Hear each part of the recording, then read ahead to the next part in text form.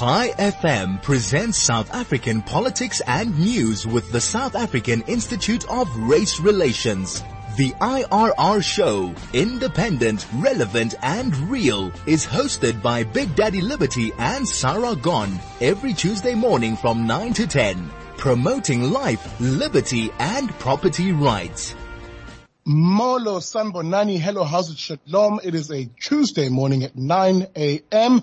And you know what that means. It is the time for the IRR show, hosted, of course, by Sarah Gon. Sarah, good morning. How are you doing?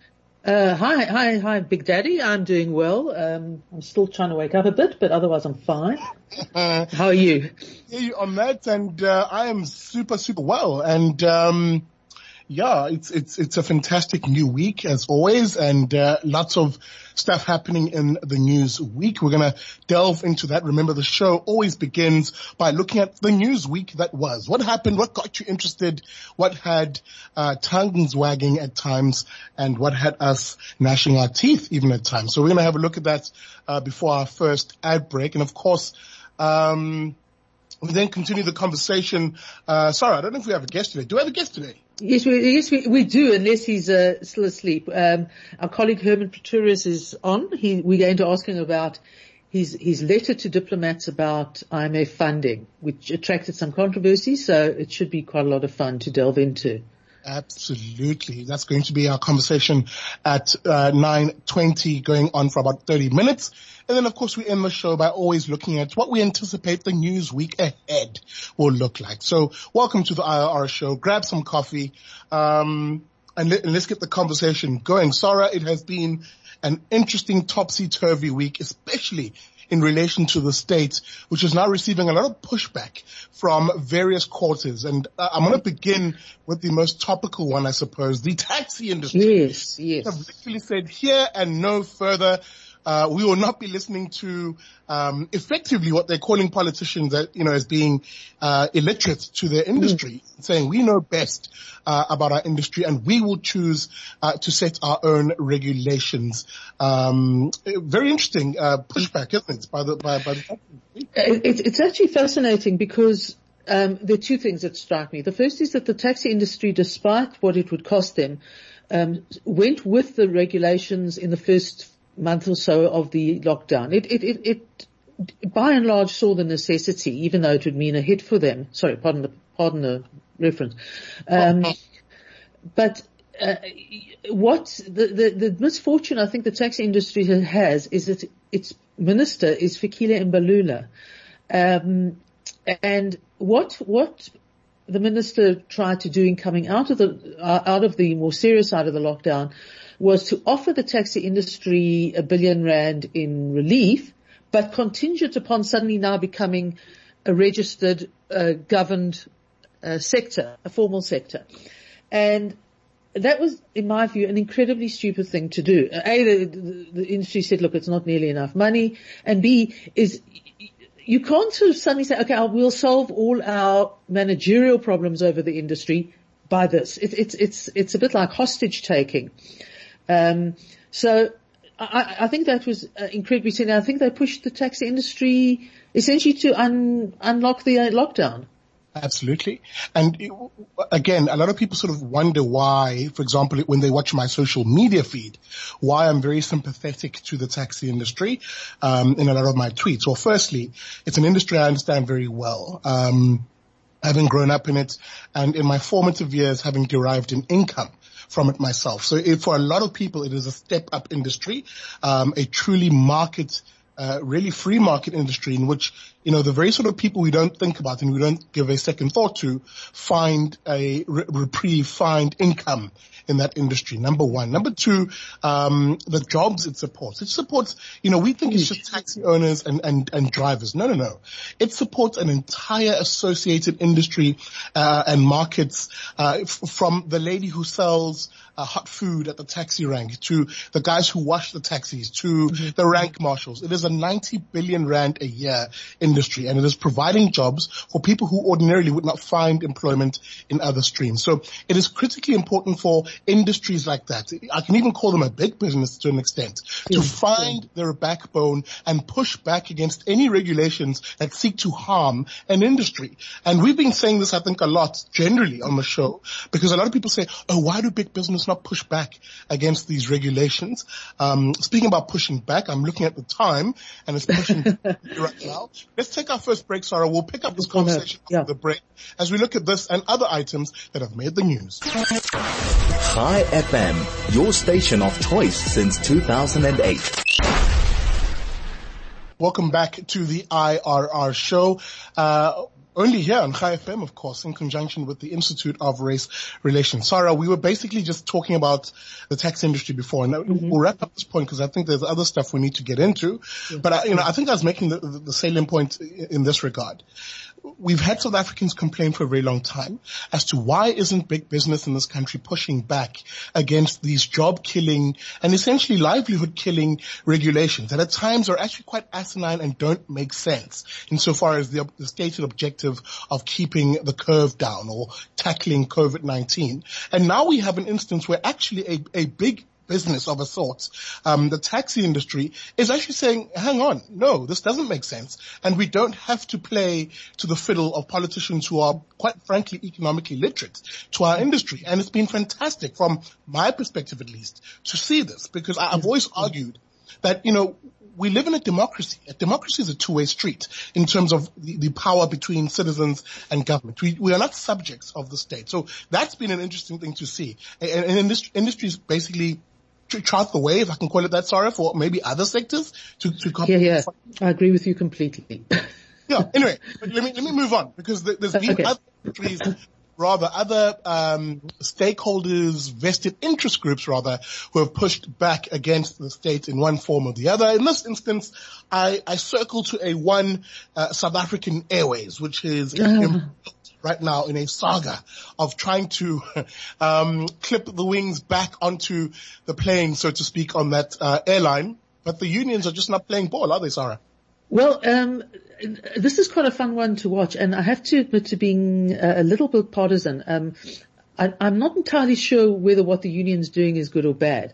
However, what they're doing is they're having essentially a fight with Minister Gordhan, and he's a tough figure, and he's dogged.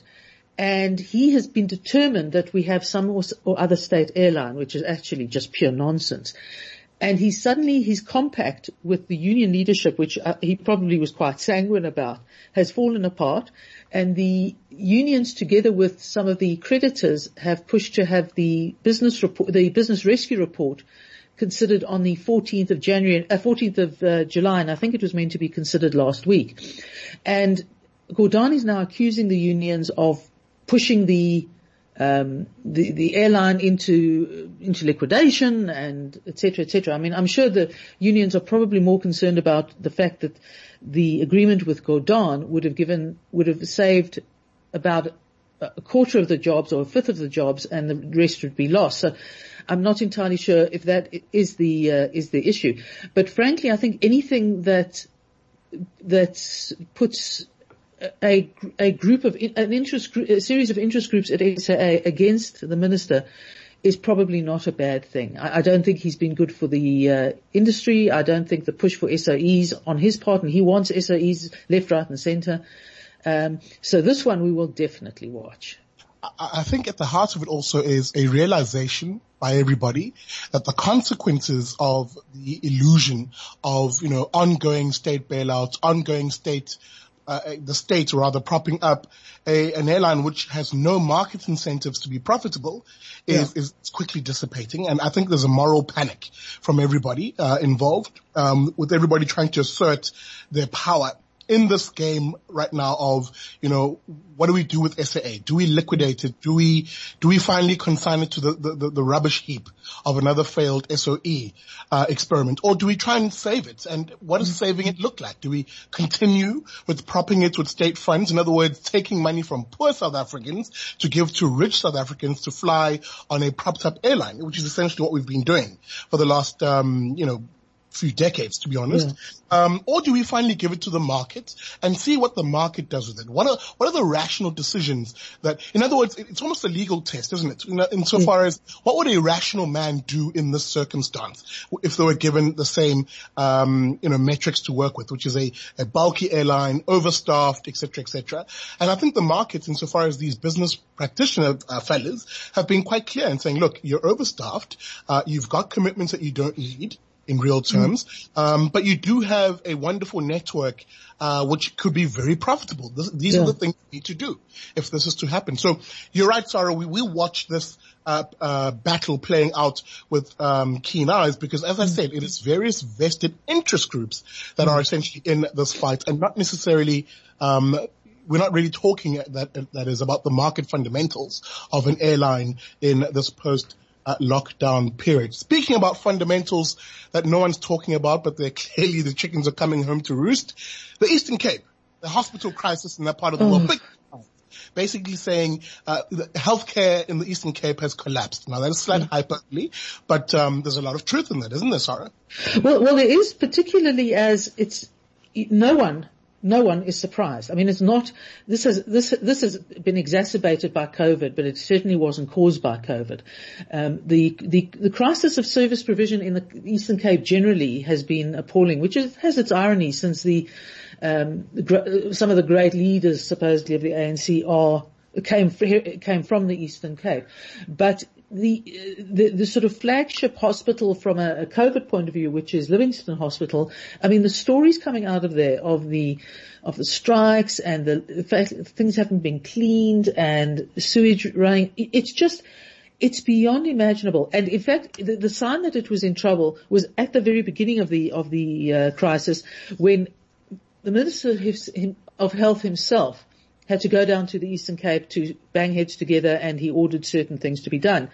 And you just knew that the substructure, the rot in the substructure was so great that, there was just, no one is surprised. I think it's a human rights crisis.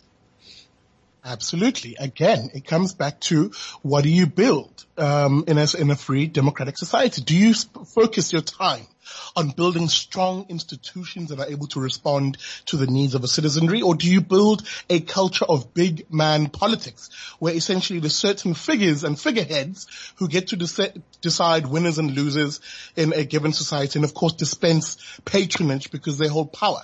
And I put it to the listener that it has been the 26 years of that latter type of politics, which is seeing the chickens, the chickens come home to roost, insofar as now there being no infrastructure, no systems of any meaningful type to respond to a crisis when a crisis then hits.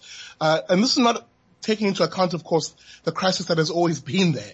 Yes. Part of the world of people literally being subjected to substandard healthcare services, and of course finding themselves suffering substandard healthcare outcomes.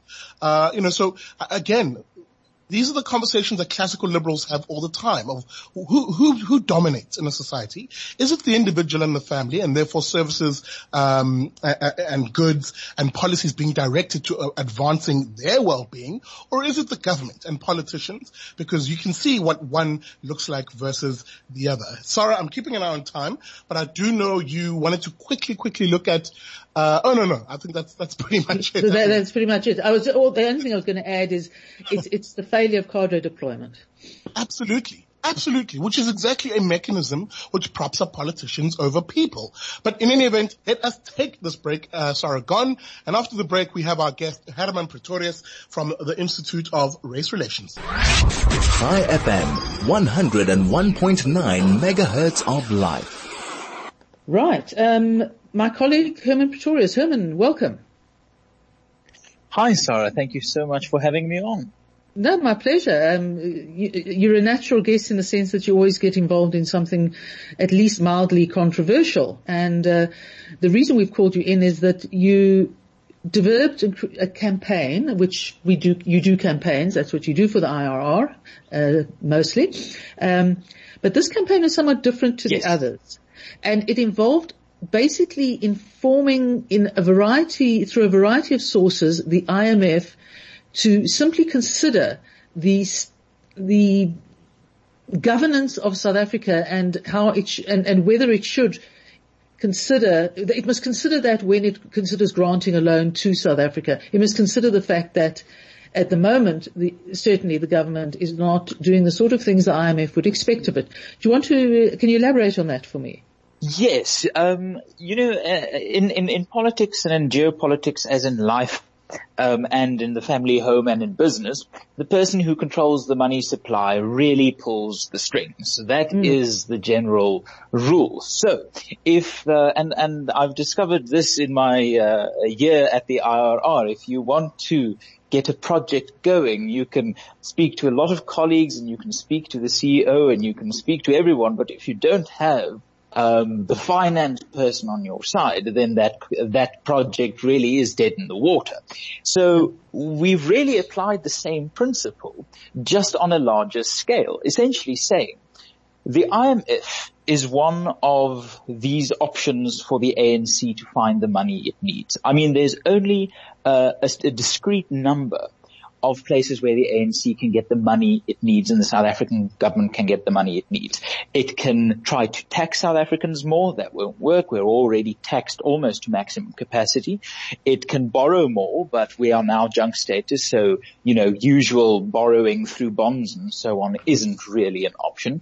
It can print money, but the Reserve Bank thankfully still has a measure of common sense and is fighting against that. So the only opportunity really becomes one of finding a creditor or a benefactor that can give the necessary, almost recovery loan kind of money to South Africa. The IMF is really the most prominent candidate there. And to get back to the principle of if you control the money supply, you call the shots, the IMF gets its money from donor nations. So taxpayers of those nations give the money to the government through taxation. The governments of those nations give it to the IMF. The IMF then doles it out with certain conditions. So the thinking of this campaign is we're not pressuring the IMF directly.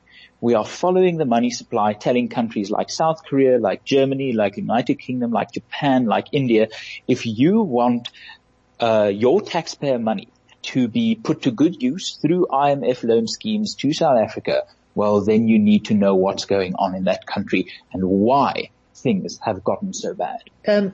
It's interesting because I'm sure very many people just look at the IMF as a sort of money-soaked monolith that can dole out money on any basis it desires, and no one considers the fact that in fact the money comes from other taxpayers, worldwide taxpayers. And I think that alone, even though it should be obvious, makes an interesting point. Yeah, and the interesting thing is the IMF really doesn't make itself very accessible to political pressure by organizations like the IRR, and understandably so.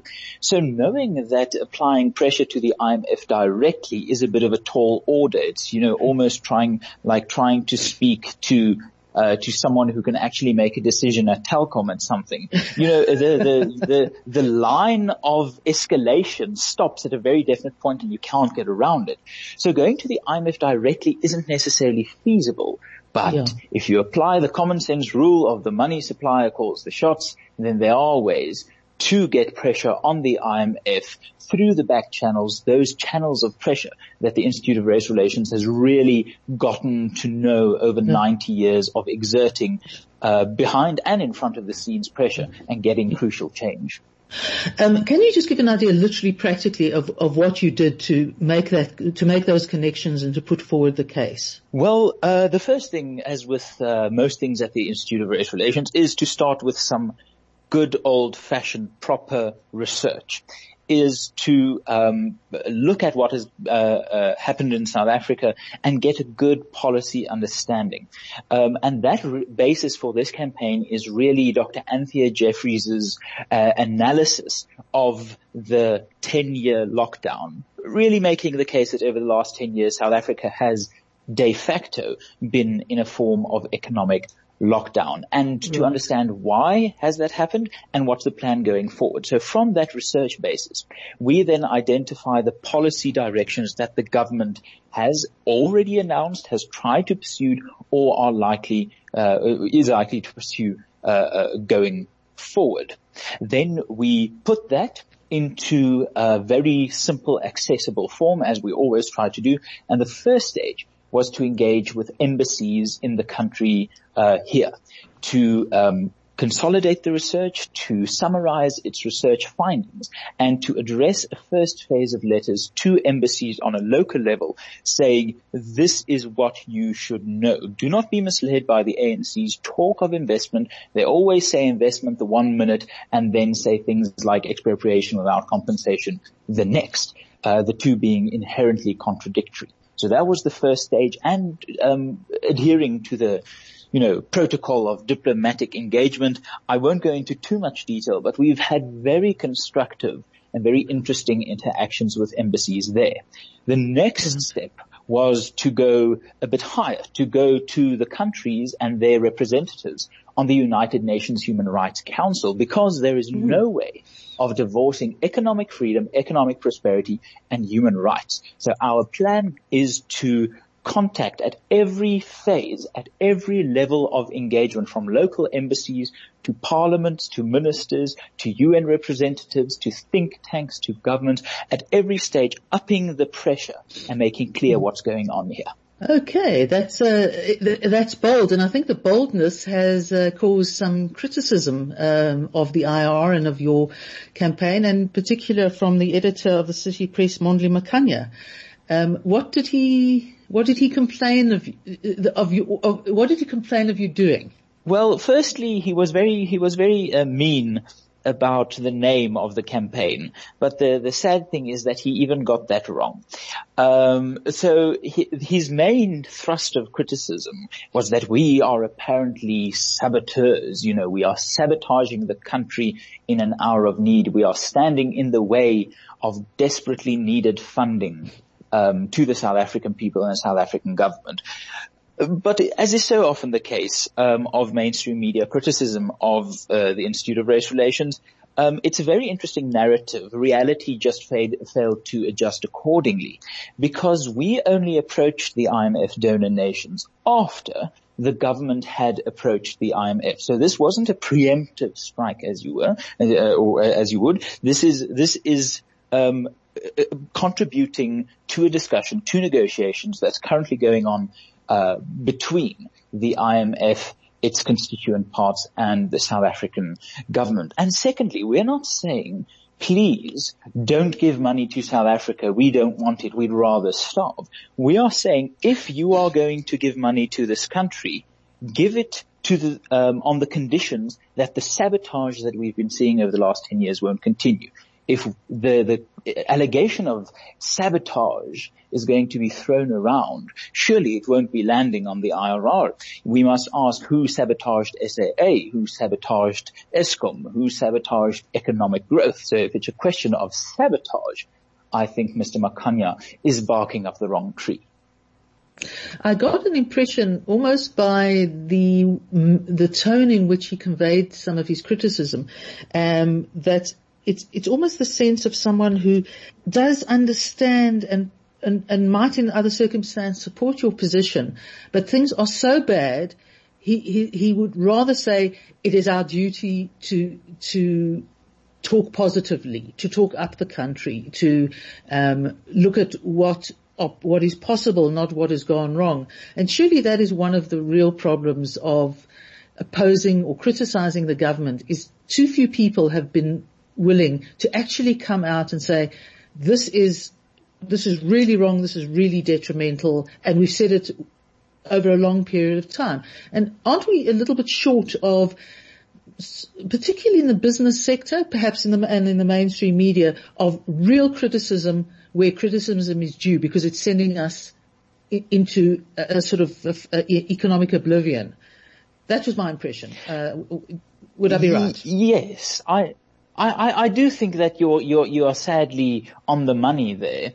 Whatever money might be left, there isn't any. But yes, let's call it you're on the wallet. Then there might be nothing in the wallet, but you're on the wallet. But that attitude of don't criticize the government. They're trying to do their best. That would have been so useful to the National Party in the 70s and 80s. This idea that you cannot criticize the country's government without criticizing or, being unpatriotic towards the government. That's such a National Party trope that this idea that criticism, honest, robust, substantiated criticism of a government somehow translates to disloyalty. And Mr. Makhanya is in a very strange position. And City Press, in its editorial line as well, every now and again, they do speak some sense. Their editorial line every so often runs into some useful contribution. But the problem is, in Afrikaans we have the saying, they struggle to put cloakie by the oor. They don't quite manage to get the paw to the ear on what is actually causation and, what is cause and what is result. You can have a problem, if you're working for City Press or many in the mainstream media, with a lack of economic growth. But heaven forbid we take that to its logical conclusion, that things like black economic empowerment have not spurred economic growth, but has only enriched an elite few. Heaven forbid you make the connection between, the detrimental state, or the detrimental results of policy and the policies themselves. And City Press and the mainstream media might at this time be the first to decry the absence of economic growth, but South Africans are way ahead of them on making the conclusions that they refuse to make, getting the paw to the ear, and understanding that the results of policy cannot be divorced from policy. BEE hasn't failed because it has been implemented by, the ANC. It's failed because it's an awful policy. Cadre deployment hasn't failed because it's been done badly. It's failed because it's an awful policy. State control in the economy can't be done in a way that might be useful. It has failed because it is an awful policy. And the commentariat in this country sometimes they charge bravely up to a point until they need to reach a conclusion. And then it becomes an issue of, it's almost like a man standing amidst a flood yelling at the heavens, something must be done. Yeah, well, let's build a raft. And the IRR, we're willing to say, you know what, let's not just say something must be done. Let's identify what must be done and how. Yeah. Well, it comes to mind, I think the saying about patriotism being the last refuge of the scoundrel. And that's, that to me is exactly, it's almost like a fear that if you've identified the problems, you've expressed a view on the problems, if you're in the mainstream media or you're in business, but you actually have to be pushed to meeting the government head on, you back down. And that seems to be a common theme that runs through our society. I mean, I saw this morning, for example, that Moody's has downgraded the IDC and the DBSA, the Development Bank of South Africa. This is like every few weeks we almost get a major institution being downgraded or being further downgraded. Now, it's within that context that you would think that, I'm not sure, short of absolutely collapsing, how far South Africa has to go down the sort of rabbit hole of economic disaster before people opposing what the government is doing actually get on board. And my sense is that part of the reason one goes to the donors to the IMF is because, we can't make headway with our compatriots, so let's go more direct. And I must say that the thing that has always been the saving grace of this country, and I think our colleague John Kane Berman calls it a countervailing force, has been the common sense decency of ordinary South Africans. Ordinary South Africans know you cannot spend your way, you cannot borrow your way out of debt, nor can you spend your way out of insolvency. They know that you cannot try to defy the laws of economic gravity without at some point falling flatly on your face. So it's not necessarily an issue of convincing our compatriots. It is an issue of convincing a very select group of our compatriots, those who would style themselves the pundits, the commentariat, and the analysts. And it's telling that in a situation where we are currently in, and that if you speak to small business owners, if you speak to people who are actually on the front lines experiencing the realities of economic policy, there's no uncertainty as to what must be done. And it can be summed up in a word or in a phrase that might be so cliche but so true. Get people back to work. If you're a government and you're not asking yourself every time you implement a policy, will this get people back to work? And if you don't allow yourself to be guided by the data, then you are going to be out of touch with reality. And if you then add a dosage of ideological addiction, then you're not only out of touch with reality, but you actively despise reality for not adjusting to your expectations. And what the IRR can do through this campaign is harness the common sense of South Africans of that idea of getting people back to work.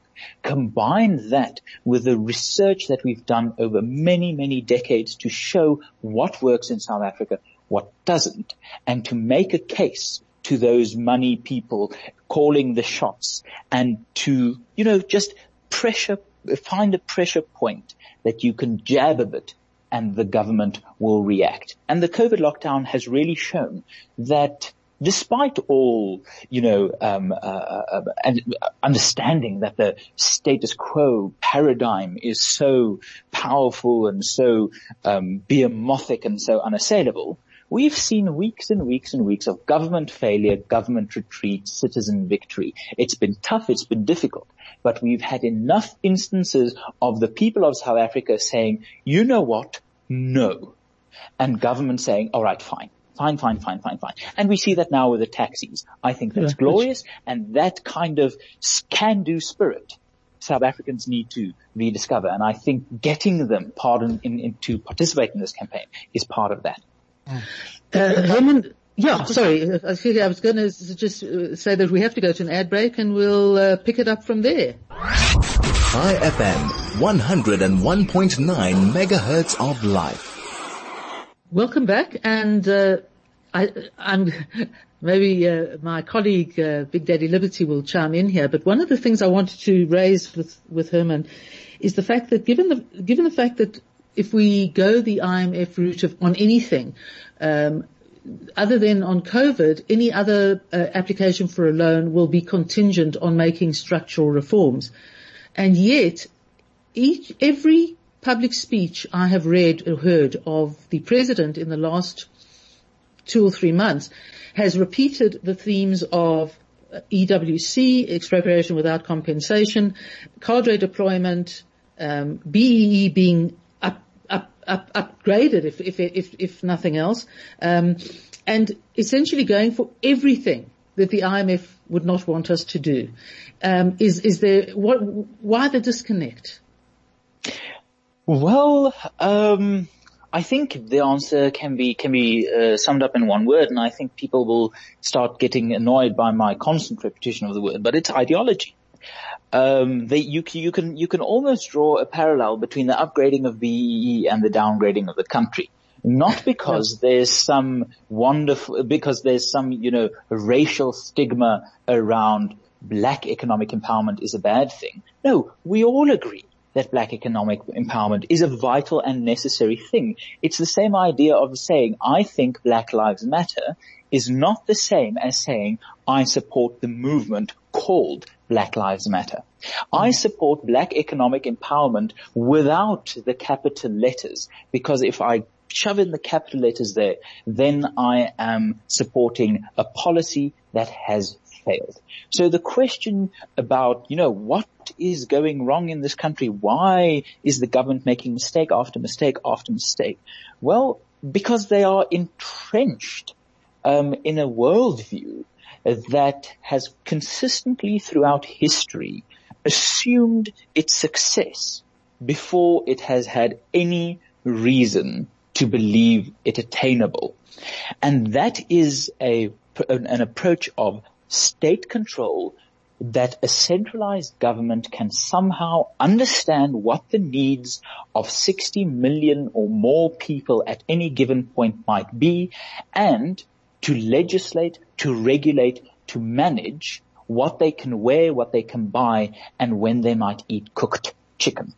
So if you want to see the absolute disconnect, the absolute ideological addiction of this government, look no further than the insane idea around the minister, a cabinet minister of a country on this earth. This isn't Narnia. This is a country on the planet Earth where a senior ranking cabinet minister thought it worth his while to regulate cooked chicken and crop bottoms. I know what cooked chicken is. I've never understood what a crop bottom is. But if you think that this government has any inclination to correspond with reality, I have only 2 words for you. Cropped bottoms. Just think about those words and understand that the disconnect is so fundamental. It is like trying to convince a person who refuses to look that the sky is blue. Now, Hermann, listening to you, I think the question a lot of listeners might be thinking is, okay, great. We hear this. We agree. We should not be funding or asking other countries to fund essentially the same failed policy approaches, the same failed statism, if you will. So what does the IRR suggest then? What do we do to, not only put pressure, on the states, but specifically what policy proposals are we suggesting government should follow and then receive funding for? Well, Sihle, you see, it's an interesting situation because I quickly want to take a look back at history. This isn't the first time South Africa has stared a debt crisis in the face.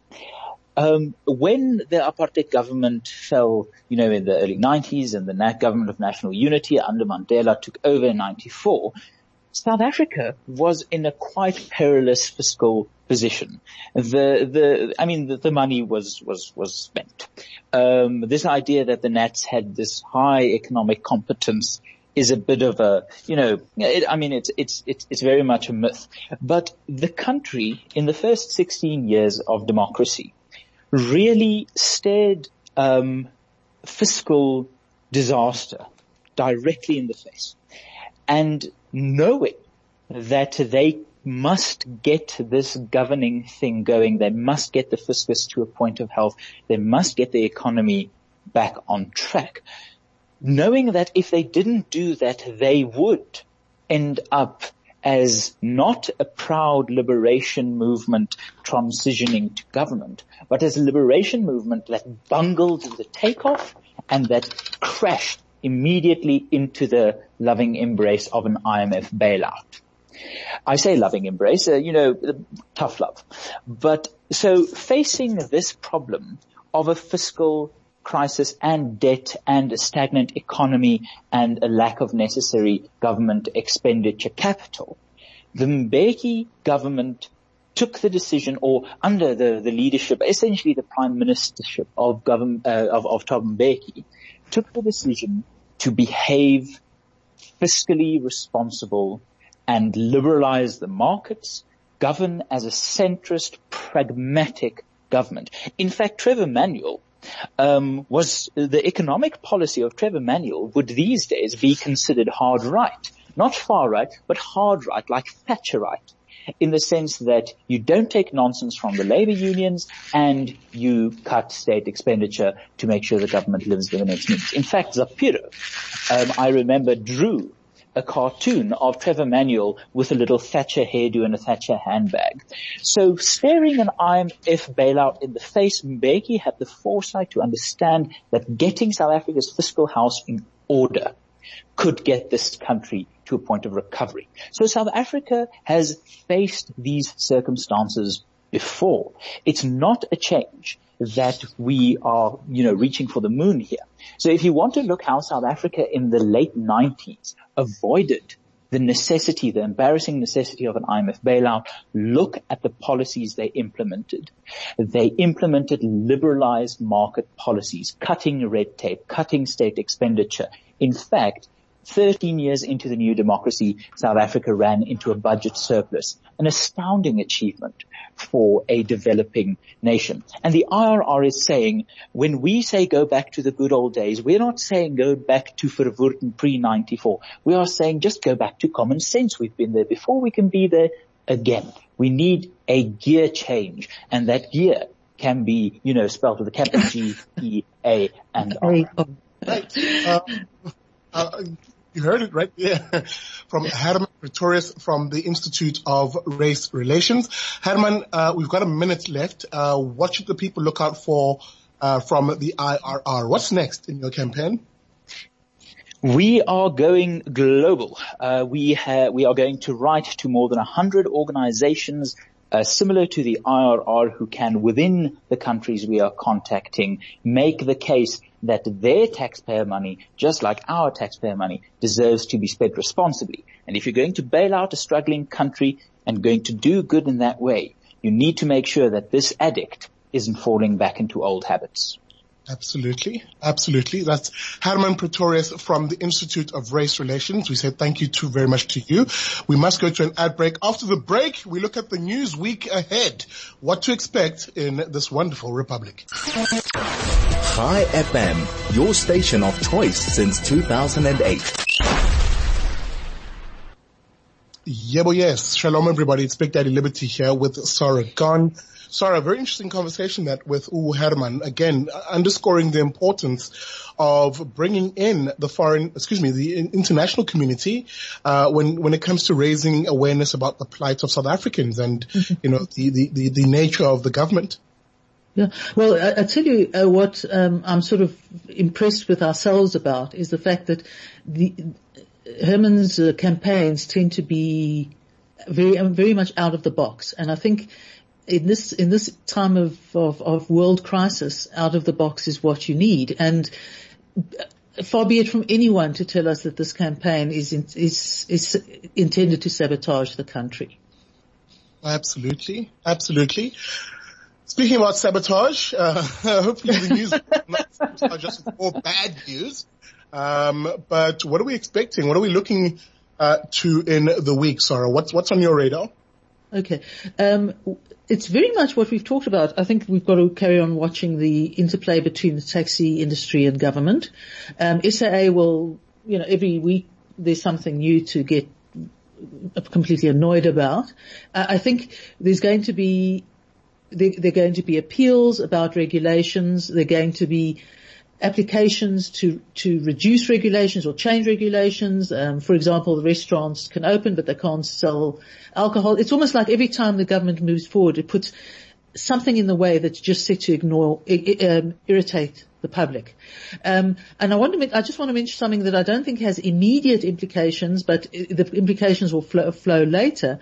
And that is that, our public protector, Mkhwebane, has had an appeal on the Estina Dairy case, which was found against her in the High Court, including a personal costs order.